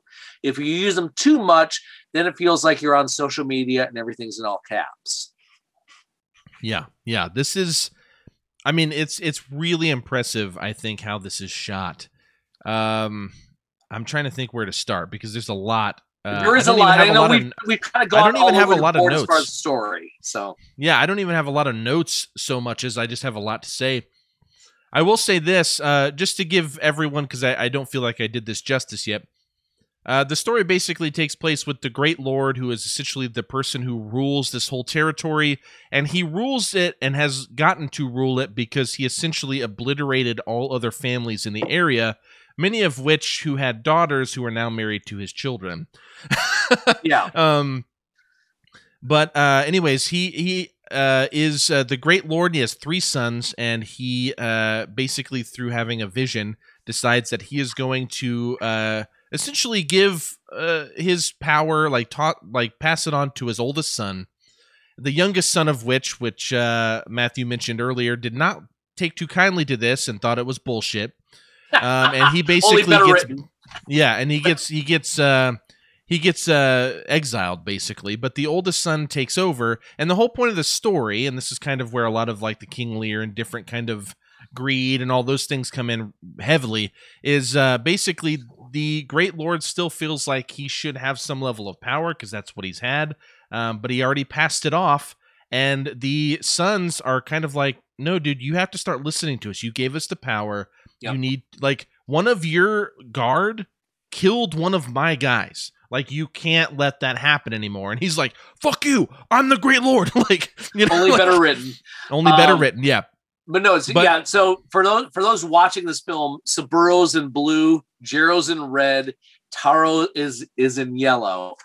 And one of the great moments in King Lear, and it happens here, and now it's happening with a lot of people, of it's not just the three sons have their land, and it becomes a question of, well, who's going to take Pop? And it's not just Pop, it's also his army. Now in King Lear, I think they're a little more cutthroat about it, although they are in this one as well, is I need 100 of my men. And one of the children will say, well, why not 50? And then another will say, well, why not 25? And then why not 10? And then why not none of them? Yeah. Because, and that's the aspect of where I'm giving away the power, but I should still be in control. That Lear has to deal through. And anybody who has parents or in-laws or grandparents, they're in a housing facility, watch this show. Yeah, it's, I mean, and we see this story in many kind of contemporary movies that have kind of loosely pulled from this story. The one that comes to mind that I actually really love, funny enough, is one of the Planet of the Apes reboots. It's Dawn of the Planet of the Apes. Well done, sir. Look at that. Which really pulls from this story, which is part of why I love that movie so much. But yeah, this is super influential. But the thing that I love about it is, when I watched this, again, I watched all the Kurosawa stuff that I've seen, with the exception of a few that I've seen more recently, like Yojimbo and things like that. I watched all these back in like 2005 or something. You know, whenever Netflix first came out, and I was getting DVDs, I got all of them through Netflix. So I watched all of these. I watched Redbeard. I watched like everything Criterion had out at the time. I watched, and I think the important thing for me was, like, I always felt bad for the dad, because I always thought the Great Lord was like this really good dude and the sons were assholes. And then I watched it this time. I'm like, he's kind of a dick. Like, I mean, the sons are also assholes, but like the dad's kind of an asshole too, which is, I guess, Shakespeare, right? A lot of characters are assholes. Yeah, I'm gonna put this out since I'm older than you are, and. Yeah, there is what is, and I'm going to use another analogy that I've used for many, many years, and it's kind of timely in this case. I've always said that the film The Big Chill should be watched every 5 years. Sky Point to William Hurt, although we know what you did with Marlee Matlin. Because I was 13 when that film came out, and this is a great example of the art doesn't change, you change. So The Big Chill came out. I was 13. I thought it's really good acting, and I saw adults who were vulnerable, not in a comedic way. Same thing when I was 18. Same thing when I was 23. Although soon after I was 23, a classmate of mine from college committed suicide. Then you get into work, you get married, you have children, you establish your career. The film, it's like those who go from thinking Ferris Bueller is a folk hero into being a douchebag. It depends on your age. And I think Lear and this story is to a certain degree the same thing, because you're like, if you're of a young age, you're probably pulling for the children because you're of that age. And then you reach our age and don't worry, Austin, you'll get to our age. And you're like, yeah, he's also a bag, but he's also their dad. So yeah, no. Well, so I'm like in the middle. Like what I love about it is all the characters are kind of like these gray areas, because you can see the point of view of the sons, but like they're also kind of being assholes about it. You know what I'm saying? And it's just like, you know, it's like, dude, he's been the leader. He's still giving you the power. Just give him the fucking 30 men. You know what I'm saying? Yep. Or like, you know, how about don't put out a hit on him and say, we'll kill anyone who gives him food and water. That'd be really tight. But you know, but then at the same time, like, he basically like exiles the only son that is willing to love him. You know what I'm saying? How's that turn out? That's and how great But everything I've just said, though, I know I'm kind of being hyperbolic and ridiculous No, about it, but the point is, though, like, everything I've said, like, what a story. Yep. You know what I'm saying? Like, I mean, I love when people take something that is so good, like these Shakespeare stories. Shakespeare stories are so complex, you know? Like, they often are so complex, but they're also, like, easy to follow. Does that make sense? There's a reason why we're still doing them today. Yes, yeah. I know that these, thys, and thous are overpowering, and it's like watching a foreign film. I always tell people the first 5-10 minutes you're in a Shakespeare play, stay with it. You feel like you're in the weeds, but all you have to do is watch the characters. If you have great actors that tell the story, you'll be able to understand it, and that's the case in Ron and King Lear. The other thing is, and I love mentioning this, is I mentioned Sam Peckinpah earlier. The great battle scene in this film is halfway through. And as I'm going through my notes, and occasionally I do a little nine face, but like an hour in, and I just write the flags, the arrows, the horses, the music, all of the shit that needed to be made. We mentioned this before, like, you have to get hundreds of extras on horses with the effects or not with the effects of arrows. Okay, you're going to run across this way. We're going to shoot arrows this way. The music, which is sparse, although still packs a punch. There's the great moment of Dad sitting cross-legged while all of this brutality is going behind him. This is the greatest scene ever. Unreal. I was going to bring this up, but as far as favorite Kurosawa scenes, yeah, because I already said this isn't even like among my favorites of his, but in terms of polling scenes, if I was going to do like a top 5 Kurosawa scenes, my God, this is 1 or 2. I don't know how this could be better.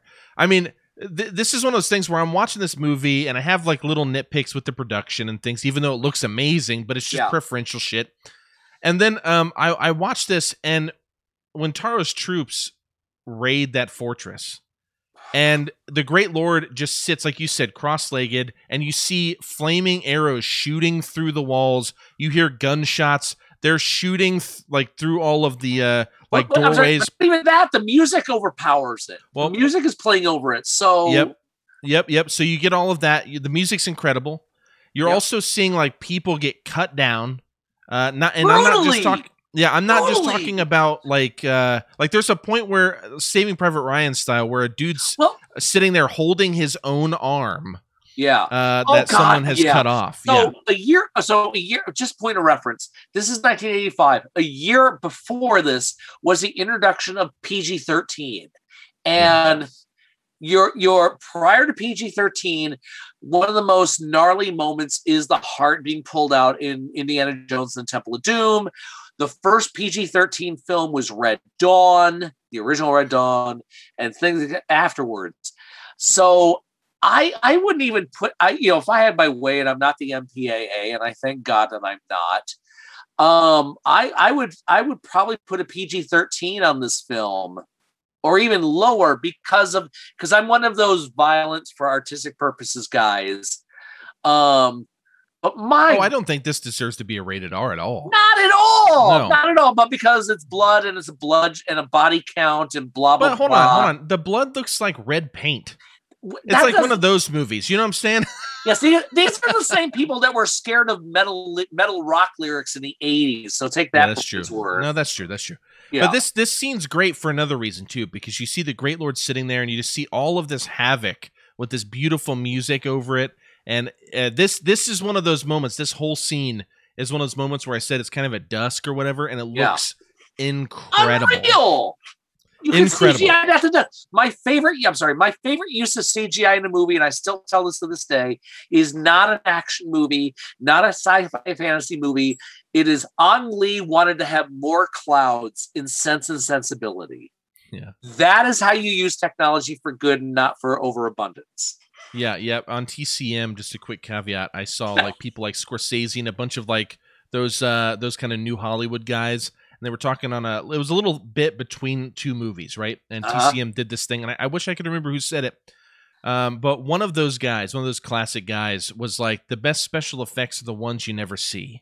Exactly. And that's how I think CG should be used, because it's like Darren Aronofsky with the fountain. The only CG he used was to make the petals flutter or whatever. Yep. Because they looked fake, and it's like, that's great. Like, use it. I don't care. But anyway, so the thing with this movie, though, this is what's so great. I love this. There's a point where the Great Lord's sitting there, and the place is burning around him. And it cuts to his son, Taro, I think, and one of his henchmen or whatever. And they're just like, yeah, don't worry. He's too proud to come out. He'll just commit seppuku and we'll be done. And for those of you who don't know, seppuku, a.k.a. harakiri, is where you basically take a specific ritual blade. If you're from the Midwest, Harry-Kari. Yeah, Harry-Kari. But there's a ritual blade that every samurai carries. Yep. And I think you cut across your stomach and then up or down, but basically you form an upside down T of sorts. It's like we always expect us to cut our wrists across when you should really do it down. That is not an endorsement or a recommendation. That's just fact. Yeah. I mean, yeah, that's dark. Thanks a lot. Anyways, yeah, just kidding. Bummerville. Shut up. But no, this is so. Anyways, that's what it's a really brutal ritualistic suicide, basically. That is highly respected at this point and in this culture. And so the Great Lord goes to commit seppuku because he realizes he's lost and he can't find his ritual blade. And great moment. He's raging. Like, he's just running around. There are still arrows flying everywhere. There's a point where he actually runs out of the room and there are all these women and there are people with rifles and they see him and they just unload and they shoot all the women. And he does that big operatic reaction, but it's so perfect. And dude, I mean, this sequence is incredible. And then of course this scene is the one that ends with the mandatory one take because they burnt down the actual set that they were using. It is absolutely awesome. And this is on YouTube, everybody. You could actually, I don't want you to watch this out of context. I would love you to just watch the movie. But if you need motivation, go look this scene up. And I actually sent it to a friend of mine because I loved it so much. I was like, dude, this movie fucking rules. Like, watch this scene. Well, there's a couple moments that you mentioned is, one, the brutality of that aspect. There is a moment in violence. Everybody has a threshold, a line that's drawn in the sand as where they will go to with violence. And some it's with women, some of it is with children. We understand that.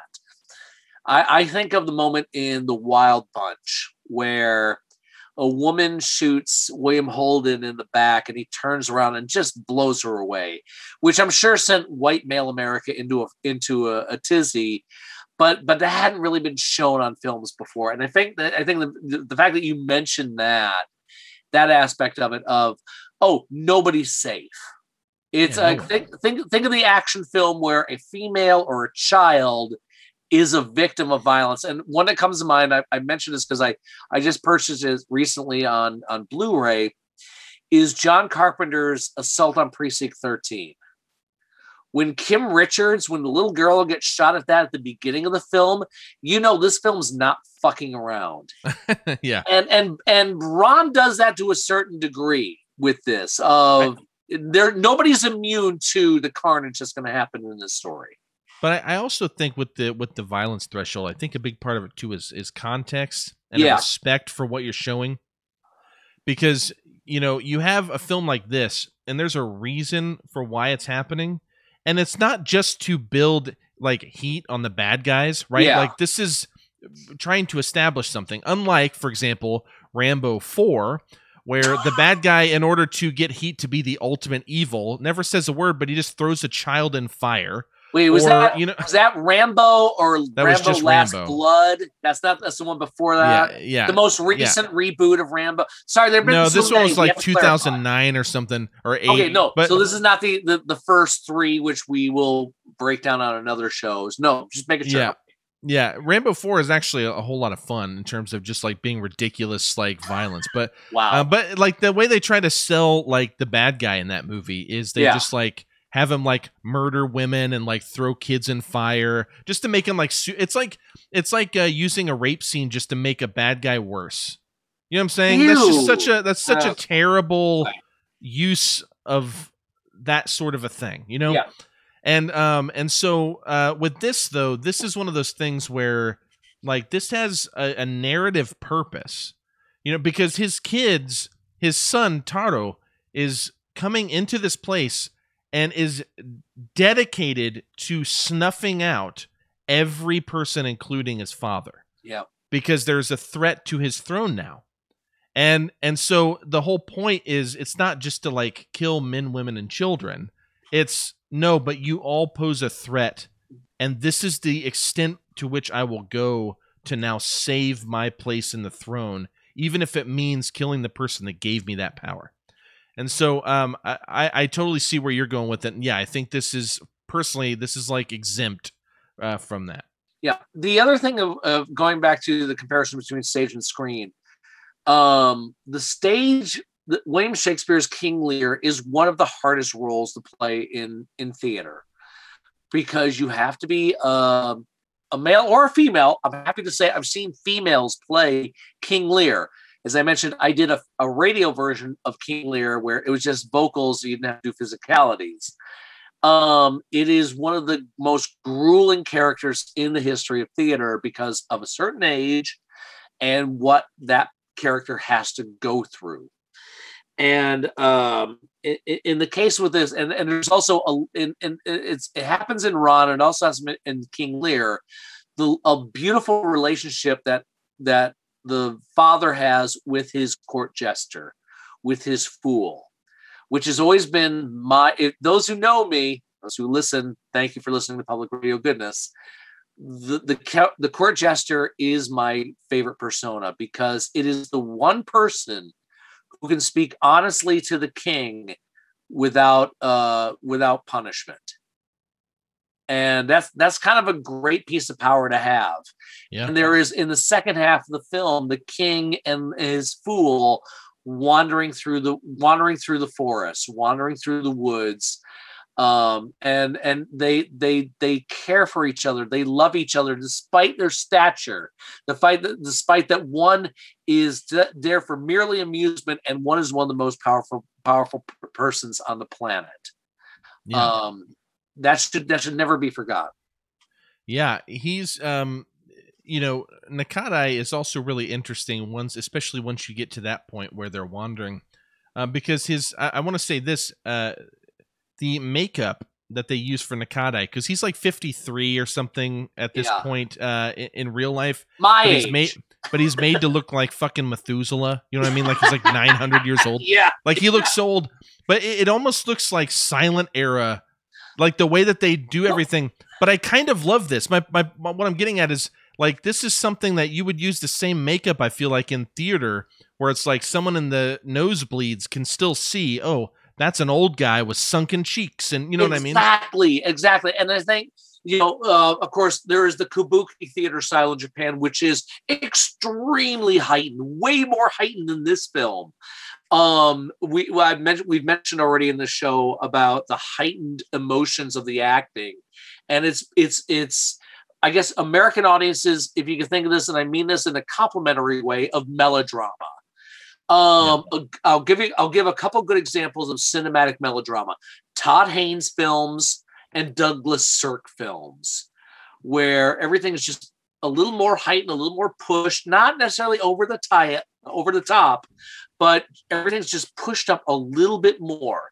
And in Japanese theater, which we mentioned before, not just kabuki, but in The Bad Sleep Well, and in this one, and in some of the samurai films, it is just pushed up a little bit more. But it's still rooted that you could relate to it as a member of the audience. Yeah, no, it is great. And like I said, like that scene where Taro kind of takes over the fortress and is like murdering everyone. That scene almost feels much more grounded than everything else too. For as like kind of crazy it is, like I said, you see the guy holding his own arm. You see all the fear on people's faces. You see the heartlessness from the attackers. You see the hopelessness in the Great Lord's face, but also even the blood. Like there's a lot of blood in this sequence. Lot of blood, and it doesn't look like bright red paint. No, it looks like blood. Whereas everywhere else, it looks like bright paint. You know what I mean? It's like that kind of very old school kind of 60s vibe to me. And there's a scene, though, that I really love. It's probably the goriest scene, yet they also don't show everything. And I won't say who or what, but there's a scene where there's a decapitation. You don't actually see the decapitation. Yeah. But it's awesome. It reminds me of Kill Bill or something, because the person gets decapitated, and then it's just buckets of blood on the wall, which is like so awesome. Because I actually put in my notes, I put decapitation, lots of blood, cool. So there you go, friends. If you're a Tarantino fan and you haven't watched Kurosawa or King Lear, here's your chance. Don't hesitate. Yeah. And then Akamoto, who did Sword of Doom. I'm pretty sure that Tarantino's a big fan of him as well. Yes. So watch the Sword of Doom. It's so good. But I don't even know what else to say about Ron, to be honest. I mean, this is one of those movies where I feel like you can just watch it, and regardless of how you feel about the content, I feel like it's just undisputably masterful in terms of the way that it's created and within its context as well. And it tells a great story. And how you could pull together 1,400 like extras and Holy 200 shit. horses and get all those uniforms and armor, and it all looks so good. Because another thing that I never understood that I understand now is, in the same way that we have military ranks, and on people's jackets that they wear, it will say, or on the lapels or whatever, to say like a general, and you can see like a certain number of stars or whatever the thing is.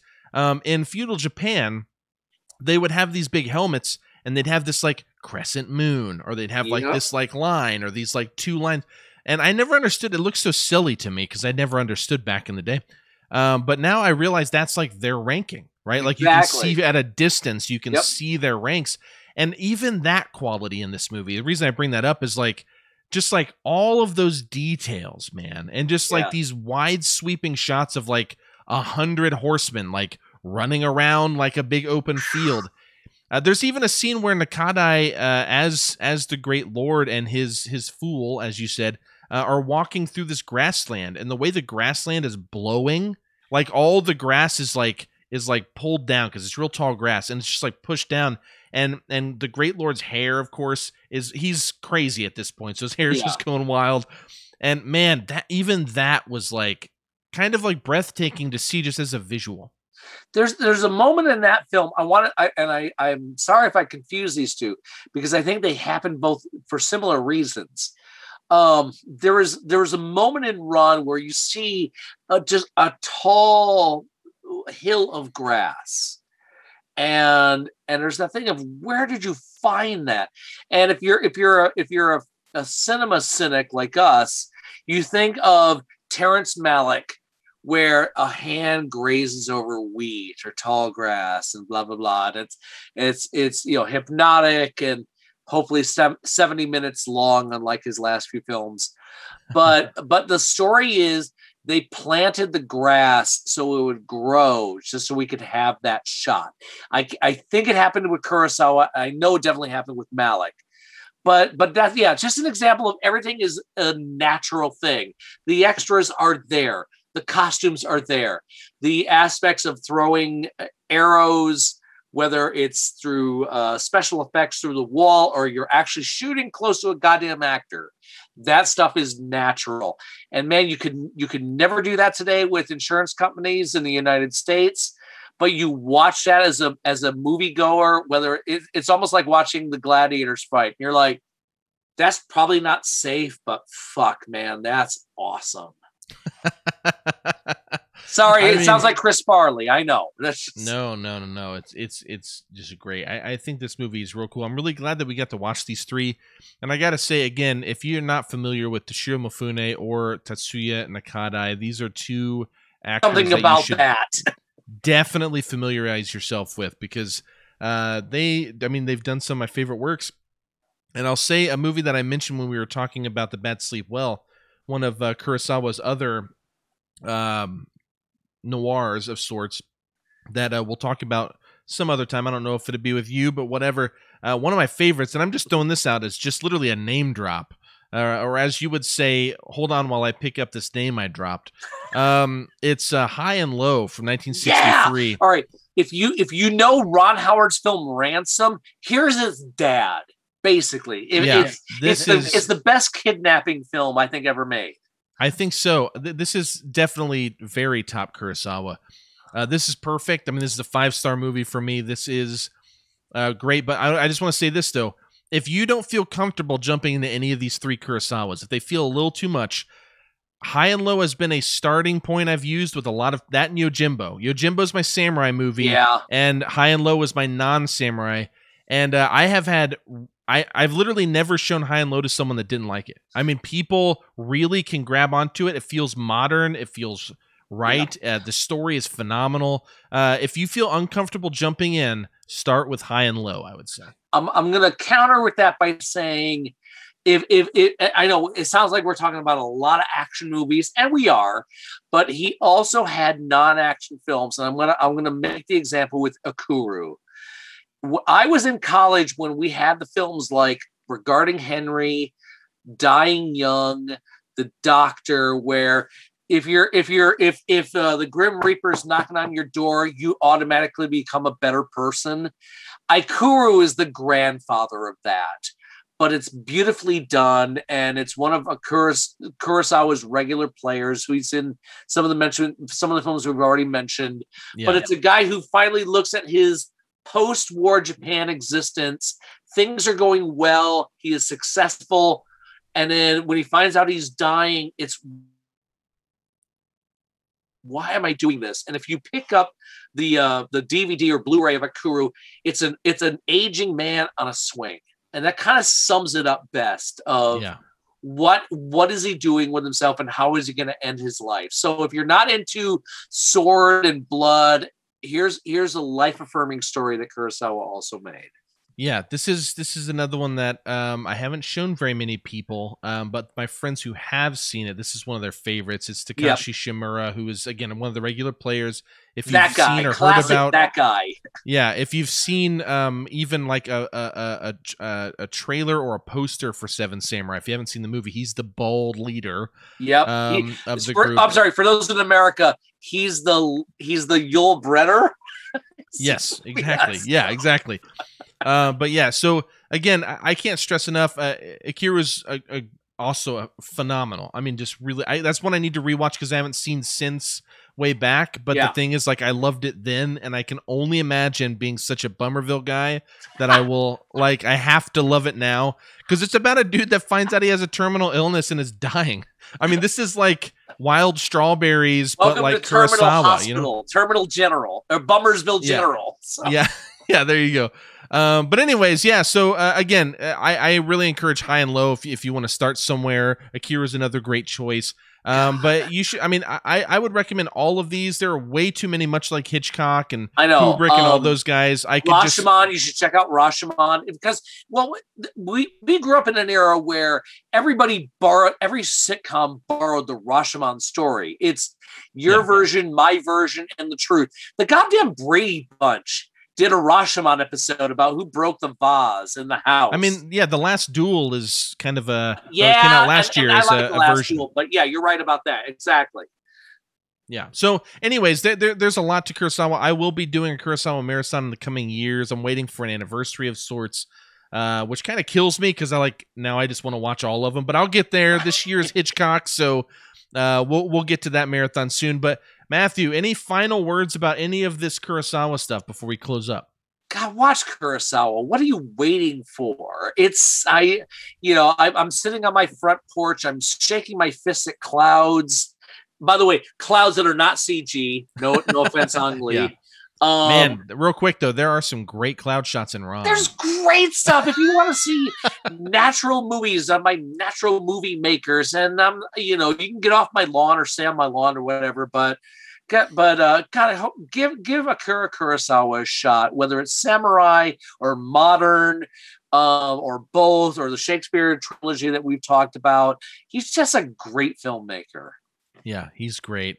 And yeah, that pretty much wraps it up. We talked about Throne of Blood, The Bad Sleep Well, and Ron, the Shakespeare trilogy. Again, many more to come in the future. But what do you got? All on Criterion, and Criterion, Blu-ray set, please. Blu-ray set, please. Unfortunately, Ron's not on Criterion yet because of Studio Canal, which is a European company that unfortunately took back several of their rights because they became a U.S. company as well. But it isn't that the killer though? You're just like, dude, right? just get the one movie. And a pain in the ass about it. Yeah, but anyways, I encourage you to check out all these. Again, Throne of Blood is on HBO Max and the Criterion Channel. Bad Sleep Well is on the Criterion Channel, and you can rent Ron right now on Amazon. It's an HD version, looks beautiful. Matthew, thank you so much, buddy. Thank you, Austin.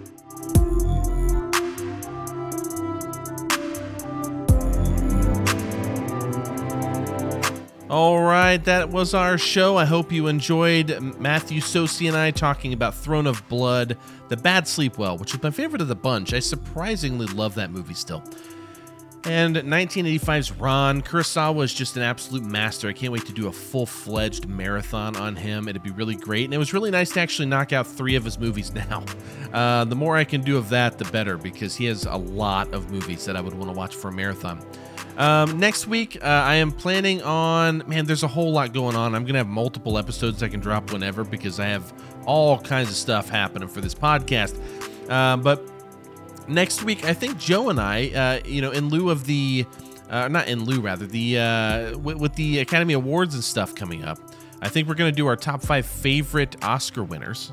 Okay. Because sometimes they get it right. And very rarely, but sometimes they get it right. And so we're gonna do that, and I'm gonna have she was actually my committee chair when I was writing my thesis, when I was studying film and stuff. Her name is Ashley Donnelly. She's a professor at Ball State University, but she's also just a movie lover. We go way back. It'd be really fun to talk with her. And then, I'm going to have all kinds of cool guests. I'm going to have Rick Jimenez from the bands This Is Hell and Extinction AD on to talk about movies soon. There's going to be so much. Please keep an eye out for that. But hey, for now, I'm tired. I'm getting out of here. I love you guys. Thank you so much for listening. Good night, good luck, and take it easy.